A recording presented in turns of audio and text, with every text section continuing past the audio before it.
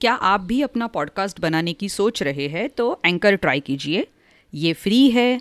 इसमें कई सारे ऐसे टूल्स हैं जो आपको अपने फ़ोन पर और कंप्यूटर पर रिकॉर्ड और एडिट करने की फैसिलिटी देते हैं। आप अपने पॉडकास्ट को डिस्ट्रीब्यूट भी कर सकते हैं जिससे इसे स्पॉटिफाई और दूसरे प्लेटफॉर्म्स पर सुना जा सके। डाउनलोड कीजिए फ्री एंकर ऐप या विजिट कीजिए anchor.fm। बुक्स दैट स्पीक में आप सभी का स्वागत है। गुल्ली डंडा सब खेलों का राजा है। न लॉन की ज़रूरत, न नेट की, न कोर्ट की, न थापे की। विलायती खेलों की तरह महंगा भी नहीं है। गुल्ली है तो ज़रा सी पर उसमें दुनिया भर की मिठाइयों की मिठास और तमाशों का आनंद भरा पड़ा है। विलायती खेलों में वो मज़ा कहाँ।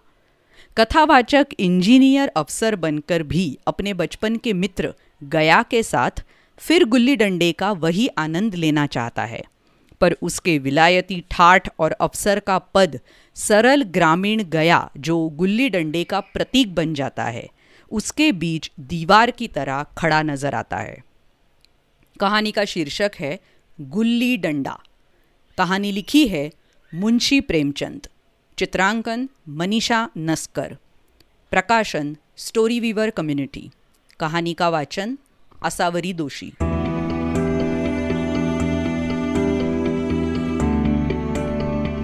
हमारे अंग्रेजी दोस्त माने या ना माने, मैं तो यही कहूँगा कि गुल्ली डंडा सब खेलों का राजा है। अब भी कभी लड़कों को गुल्ली डंडा खेलते देखता हूँ तो जी लोटपोट हो जाता है कि इनके साथ जाकर खेलने लगूं। न लान की ज़रूरत, न कोर्ट की, न नेट की, न थापी की। मज़े से किसी पेड़ से एक टहनी काट ली, गुल्ली बना ली और 2 आदमी भी आ जाए तो खेल शुरू हो गया। विलायती खेलों में सबसे बड़ा ऐब है कि उसके सामान महंगे होते हैं। जब तक कम से कम 1 सैकड़ा न खर्च कीजिए, खिलाड़ियों में शुमार ही नहीं हो पाता। यहाँ गुल्ली डंडा है कि बिना हर फिटकरी चोखा रंग दे देता है। पर हम अंग्रेजी चीज़ों के पीछे ऐसे दीवाने हो रहे हैं कि अपनी सभी चीज़ों से अरुचि हो गई। स्कूलों में हर एक लड़के से 3-4 रुपए सालाना केवल खेलने की फीस ली जाती है। किसी को ये नहीं सूझता कि भारतीय खेल खिलाए जो बिना दाम कौड़ी के खेले जाते हैं। अंग्रेजी खेल उनके लिए है जिनके पास धन है। गरीब लड़कों के सिर क्यों ये व्यसन मढ़ते हो। ठीक है, गुल्ली से आंख फूट जाने का भय रहता है, तो क्या क्रिकेट से सिर फूट जाने, तिल्ली फट जाने, टांग टूट जाने का भय नहीं रहता। अगर हमारे माथे में गुल्ली का दाग आज तक बना हुआ है तो हमारे कई दोस्त ऐसे भी हैं जो थापी को बैसाखी से बदल बैठे। ये अपनी अपनी रुचि है। मुझे गुल्ली ही सब खेलों से अच्छी लगती है और बचपन की मीठी स्मृतियों में गुल्ली ही सबसे मीठी है। वो प्रातःकाल घर से निकल जाना, वो पेड़ पर चढ़कर टहनियाँ काटना और गुल्ली डंडे बनाना, वो उत्साह, वो खिलाड़ियों के जमघटे, वो पदना और पदाना, वो लड़ाई झगड़े, वो सरल स्वभाव जिससे छूत अछूत, अमीर गरीब ये सब का बिल्कुल भेद न रहता था, जिसमें अमीराना चोचलों की, प्रदर्शन की, अभिमान की गुंजाइश ही नहीं थी। ये उसी वक्त भूलेगा जब घर वाले बिगड़ रहे हैं। पिताजी चौके पर बैठे वेग से रोटियों पर अपना क्रोध उतार रहे हैं। अम्मा की दौड़ केवल द्वार तक है, लेकिन उनकी विचारधारा में मेरा अंधकार में भविष्य टूटी हुई नौका की तरह डगमगा रहा है। और मैं हूँ कि पदाने में मस्त हूँ, ना नहाने की सूधी है न खाने की। गुल्ली है तो जरा सी, पर उसमें दुनिया भर की मिठाइयों की मिठास और तमाशों का आनंद भरा हुआ है। मेरे हमजोलियों में एक लड़का गया नाम का था। मुझसे 2-3 साल बड़ा होगा। दुबला, बंदरों की सी लंबी लंबी पतली पतली उंगलियां, बंदरों की सी चपलता, वही झल्लाहट। गुल्ली कैसी ही हो, पर इस तरह लपकता था जैसे छिपकली कीड़ों पर लपकती है।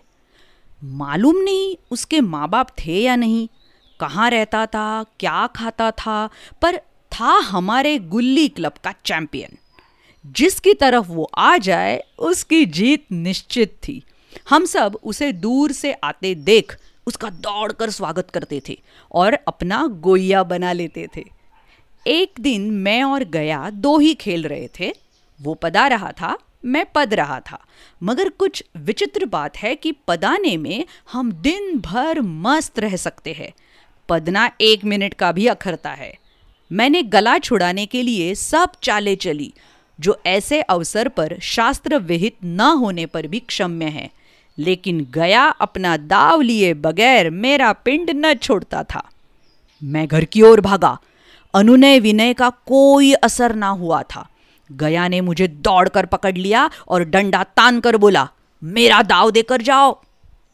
पदाया तो बड़े बहादुर बनके, पदने के बैर क्यों भाग जाते हो? तुम दिन भर पदाओ तो मैं दिन भर पदता रहूं? हाँ हाँ, तुम्हें दिन भर पदना पड़ेगा। न खाने जाऊं न पीने जाऊं? हाँ हाँ, मेरा दाव दिए बिना कहीं नहीं जा सकते। मैं तुम्हारा गुलाम हूं क्या? हाँ, मेरे गुलाम हो। मैं घर जाता हूं, देखूं मेरा क्या कर लेते हो। घर कैसे जाओगे? कोई दिल लगी है? दाव दिया है, दाव लेंगे। अच्छा, कल मैंने अमरूद खिलाया था, वो लौटा दो। अरे वो तो पेट में चला गया, निकालो पेट से। तुमने क्यों खाया मेरा अमरूद? अमरूद तुमने दिया तब मैंने खाया ना, मैं तुमसे मांगने ना गया था। जब तुम मेरा अमरूद ना दोगे मैं दाव ना दूंगा। मैं समझता था न्याय मेरी ओर है। आखिर मैंने किसी स्वार्थ से ही उसे अमृत खिलाया होगा। कौन निस्वार्थ किसी के साथ सलूक करता है? भिक्षा तक को स्वार्थ के लिए देते हैं। जब गया ने अमृत खाया तो फिर उसे मुझसे दाव लेने का क्या अधिकार है? रिश्वत देकर तो लोग खून भी पचा जाते हैं। ये मेरा अमरूद यूं ही हजम कर जाएगा? अमरूद पैसे के 5 वाले थे जो गया के बाप को भी नसीब ना होंगे। ये सरासर अन्याय था।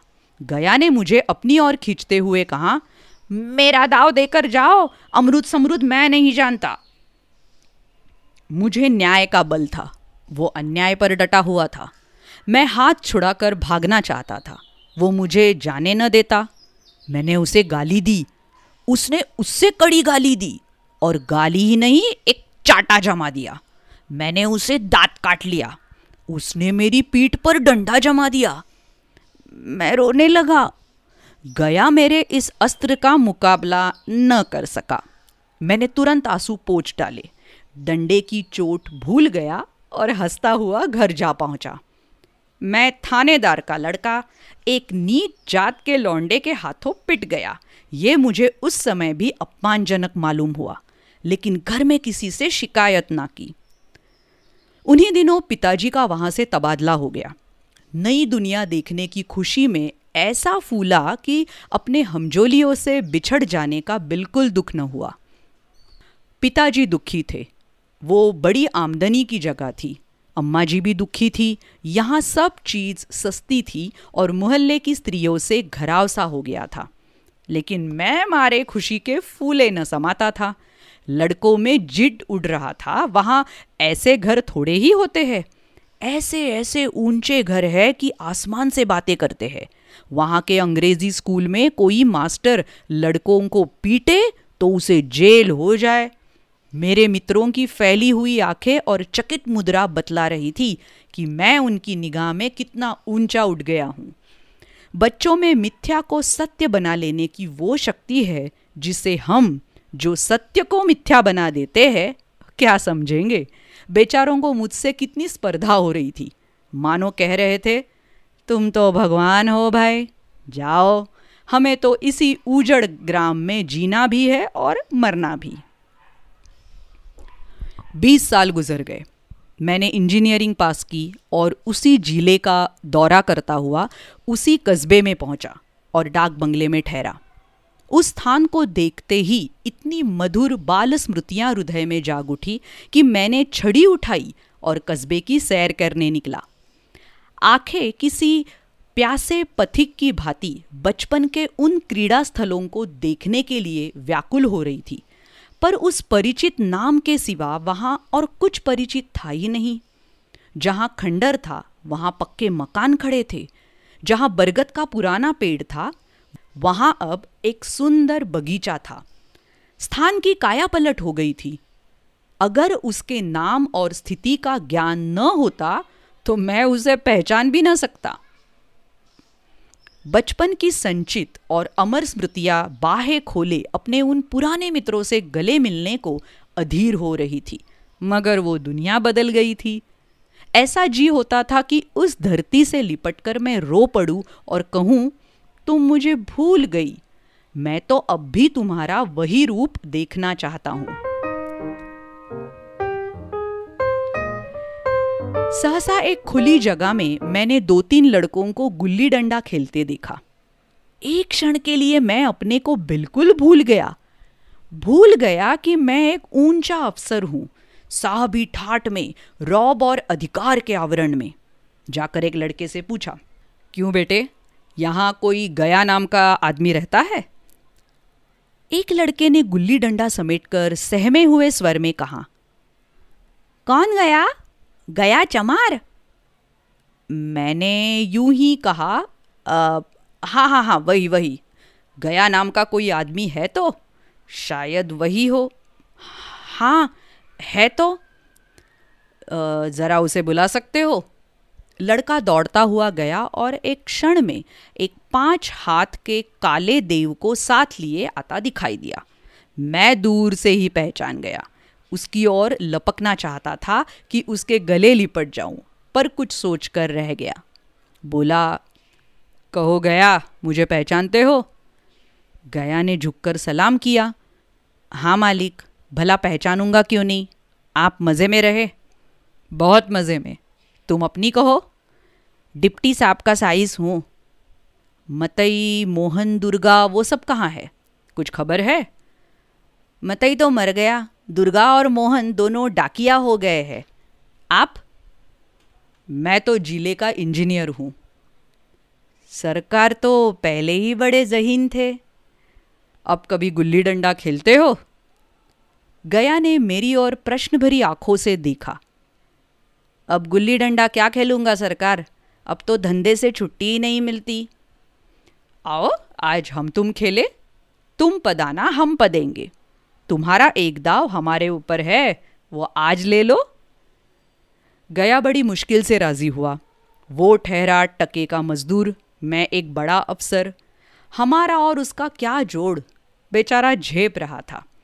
लेकिन मुझे भी कुछ कम झेप ना थी। इसलिए नहीं कि मैं गया के साथ खेलने जा रहा था, बल्कि इसलिए कि लोग इस खेल को अजूबा समझकर इसका तमाशा बना लेंगे और अच्छी खासी भीड़ लग जाएगी। उस भीड़ में वो आनंद कहाँ रहेगा? पर खेले बगैर तो रहा नहीं जाता। आखिर निश्चय हुआ कि दोनों जने बस्ती से बहुत दूर खेलेंगे और बचपन की उस मिठाई को खूब रस लेकर खाएंगे। मैं गया को लेकर डाक बंगले पर आया और मोटर में बैठकर दोनों मैदान की ओर चले। साथ में एक कुल्हाड़ी ले ली। मैं गंभीर भाव धारण किए हुए था, लेकिन गया इसे अभी तक मजाक ही समझ रहा था। फिर भी उसके मुख पर उत्सुकता या आनंद का कोई चिन्ह न था। शायद वो हम दोनों में जो अंतर हो गया था, यही सोचने में मगन था। मैंने उससे पूछा, तुम्हें कभी हमारी याद आती थी गया? सच कहना।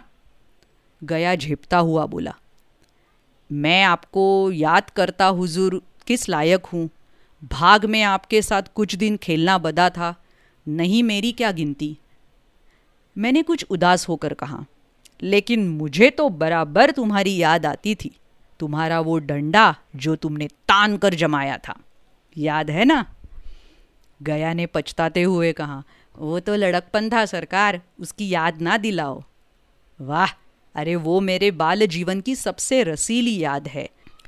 तुम्हारे उस डंडे में जो रस था, वो तो अब ना आदर सम्मान में पाता हूँ ना धन में। कुछ ऐसी मिठास थी उसमें कि आज तक उससे मन मीठा होता रहता है। इतनी देर में हम बस्ती से कोई 3 मील निकल आए। चारों तरफ सन्नाटा है। पश्चिम ओर कोसों तक भीमताल फैला हुआ है, जहां आकर हम किसी समय कमल पुष्प तोड़ ले जाते थे और उसके झूमक बनाकर कानों में डाल लेते थे। जेठ की संध्या केसर में डूबी चली आ रही है। मैं लपक कर एक पेड़ पर चढ़ गया और एक टहनी काट लाया। चटपट गुल्ली डंडा बन गया। खेल शुरू हो गया। मैंने गुच्ची में गुल्ली रखकर उछाली। गुल्ली गया के सामने से निकल गई। उसने हाथ लपकाया जैसे मछली पकड़ रहा हो। गुल्ली उसके पीछे जाकर गिरी। ये वही गया है जिसके हाथों में गुल्ली जैसे आप ही आकर बैठ जाती थी। वो दाहिने बाएं कहीं भी हो, गुल्ली उसकी हथेली में ही पहुंचती थी, जैसे गुल्लियों पर वशीकरण डाल देता हो। नई गुल्ली, पुरानी गुल्ली, छोटी गुल्ली, बड़ी गुल्ली, नोकदार गुल्ली, सपाट गुल्ली, सभी उससे मिल जाती थी। जैसे उसके हाथों में कोई चुंबक हो, गुल्लियों को खींच लेता हो। लेकिन आज गुल्ली को उससे वो प्रेम नहीं रहा। फिर तो मैंने पदाना शुरू किया। मैं तरह तरह की धांधलियां कर रहा था। अभ्यास की कसर बेईमानी से पूरी कर रहा था। हूंच जाने पर भी डंडा खेले जाता था। हालांकि शास्त्र के अनुसार गया की बारी आनी चाहिए थी। गुल्ली पर ओछी चोट पड़ती और वो जरा दूर पर गिर पड़ती तो मैं झपट कर उसे खुद उठा लेता और दोबारा टाड़ लगाता। गया ये सारी बेकायदगियां देख रहा था, पर कुछ न बोलता था, जैसे उसे वो सब कायदे कानून भूल गए। उसका निशाना कितना अचूक था। गुल्ली उसके हाथ से निकलकर टन से डंडे से आकर लगती थी। उसके हाथ से छूटकर उसका काम था डंडे से टकरा जाना। लेकिन आज वो गुल्ली डंडे में लगती ही नहीं। कभी दाहिने जाती है, कभी बाएं, कभी आगे, कभी पीछे। आधा घंटे पदाने के बाद एक गुल्ली डंडे में आ लगी। मैंने धांधली की। गुल्ली डंडे में नहीं लगी। बिल्कुल पास से गई, लेकिन लगी नहीं। गया ने किसी प्रकार का असंतोष प्रकट नहीं किया। ना लगी होगी। डंडे में लगती तो क्या मैं बेईमानी करता? नहीं भैया, तुम भला बेईमानी करोगे? बचपन में मजाल था कि मैं ऐसा घपला करके जीता बचता। यही गया गर्दन पर चढ़ बैठता, लेकिन आज मैं उसे कितनी आसानी से धोखा दिए चला जाता था। गधा है, सारी बातें भूल गया। सहसा गुल्ली फिर डंडे से लगी और इतनी जोर से लगी जैसे बंदूक छूटी हो। इस प्रमाण के सामने अब किसी तरह की धांधली करने का साहस मुझे इस वक्त भी न हो सका। लेकिन क्यों न एक बार सबको झूठ बताने की चेष्टा करूं? मेरा हरज ही क्या है? मान गया तो वाह वाह, नहीं तो 2-4 हाथ पदना ही तो पड़ेगा। अंधेरा का बहाना करके जल्दी से छुड़ा लूंगा। फिर कौन दाव देने आता है? गया ने विजय के उल्लास में कहा। लग गई, टन से बोली। मैंने अनजान बनने की चेष्टा करके कहा, तुमने लगते देखा? मैंने तो नहीं देखा। टन से बोली है सरकार। और जो किसी ईंट से टकरा गई हो तो? मेरे मुख से ये वाक्य उस समय कैसे निकला, इसका मुझे खुद आश्चर्य है। इस सत्य को झुठलाना वैसा ही था जैसे दिन को रात बताना। हम दोनों ने गुल्ली को डंडे में जोर से लगते देखा था, लेकिन गया ने मेरा कथन स्वीकार कर लिया। हाँ, किसी ईंट में ही लगी होगी। डंडे में लगती तो इतनी आवाज न आती। मैंने फिर पदाना शुरू कर दिया, लेकिन इतनी प्रत्यक्ष धांधली कर लेने के बाद गया की सरलता पर मुझे दया आने लगी। इसीलिए जब तीसरी बार गुल्ली डंडे में लगी तो मैंने बड़ी उदारता से दाव देना तय कर लिया। गया ने कहा, अब तो अंधेरा हो गया है भैया, कल पर रखो। मैंने सोचा कल बहुत सा समय होगा, ये न जाने कितनी देर पदाए, इसलिए इसी वक्त मुआमला साफ कर लेना अच्छा होगा। नहीं, अभी बहुत उजाला है, तुम अपना दाव ले लो। गुल्ली सूझेगी नहीं, कुछ परवाह नहीं है। गया ने पदाना शुरू कर दिया, पर उसे अब बिल्कुल अभ्यास न था। उसने 2 बार टाड़ लगाने का इरादा किया, पर दोनों ही हुच हुच गया। 1 मिनट से कम में वो दाव खो बैठा। मैंने अपनी हृदय की विशालता का परिचय दिया। 1 दाव और खेल लो, तुम तो पहले ही हाथ में हुच गए। नहीं भैया, अब अंधेरा हो गया, तुम्हारा अभ्यास छूट गया। कभी खेलते नहीं? खेलने का समय कहाँ मिलता है भैया? हम दोनों मोटर पर जा बैठे और चिराग जलते जलते पड़ाव पर पहुंच गए। गया चलते चलते बोला, कल यहाँ गुल्ली डंडा होगा, सभी पुराने खिलाड़ी खेलेंगे, तुम भी आओगे? जब तुम्हें फुर्सत हो तभी खिलाड़ियों को बुलाऊं।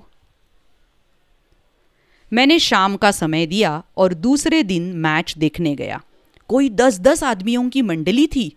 कई मेरे लड़कपन के साथी निकले। अधिकांश युवक थे जिन्हें मैं पहचान न सका। खेल शुरू हुआ। मैं मोटर पर बैठा बैठा तमाशा देखने लगा। आज गया का खेल, उसका नैपुण्य देखकर मैं चकित हो गया। टाड़ लगाता तो गुल्ली आसमान से बातें करती। कल की सी वो झिझक, वो हिचकिचाहट, वो बेदिली आज न थी। लड़कपन में जो बात थी आज उसने प्रौढ़ता प्राप्त कर ली थी। कहीं कल इसने मुझे इस तरह पदाया होता तो मैं तो जरूर रोने लगता। उसके डंडे की चोट खाकर गुल्ली 200 गज की खबर लाती थी। पदने वालों में एक युवक ने कुछ धांधली की। उसने अपने विचार में गुल्ली लपक ली थी। गया का कहना था, गुल्ली जरूर में लगकर उछली थी। इस पर दोनों में ताल ठोकने की नौबत आ गई। युवक दब गया। गया का तमतमाया हुआ चेहरा देखकर डर गया। अगर वो दब न जाता तो जरूर मार पीट हो जाती। मैं खेल में नहीं था, पर दूसरों के इस खेल में मुझे वही लड़कपन का आनंद आ रहा था जब हम सब कुछ भूलकर खेल में मस्त हो जाते थे। अब मुझे मालूम हुआ कि कल गया ने मेरे साथ खेला नहीं, केवल खेलने का बहाना किया। उसने मुझे दया का पात्र समझा। मैंने धांधली की, बेईमानी की, पर उसे जरा भी क्रोध न आया। इसलिए कि वो खेल न रहा था, मुझे खिला रहा था, मेरा मन रख रहा था। वो मुझे पदाकर मेरा कचूमर नहीं निकालना चाहता था। मैं अब अफसर हूं ना, ये अफसरी मेरे और उसके बीच में दीवार बन गई है। मैं अब उसका लिहाज पा सकता हूँ, अदब पा सकता हूँ, साहचर्य नहीं पा सकता। लड़कपन था तब मैं उसका समकक्ष था। ये पद पाकर अब मैं केवल उसकी दया के योग्य हूँ। वो मुझे अपना जोड़ नहीं समझता। वो बड़ा हो गया है, मैं छोटा हो गया हूँ। और ऐसी बहुत सारी प्यारी सी कहानियाँ सुनने के लिए बुक्स दैट स्पीक चैनल पर ज़रूर आइएगा, यूट्यूब पर और अलग अलग पॉडकास्टिंग चैनल्स पर। हमारी वेबसाइट है www.booksthatspeak.com। तो मिलते हैं फिर अगली खूबसूरत कहानी में। बाय बाय, शुक्रिया।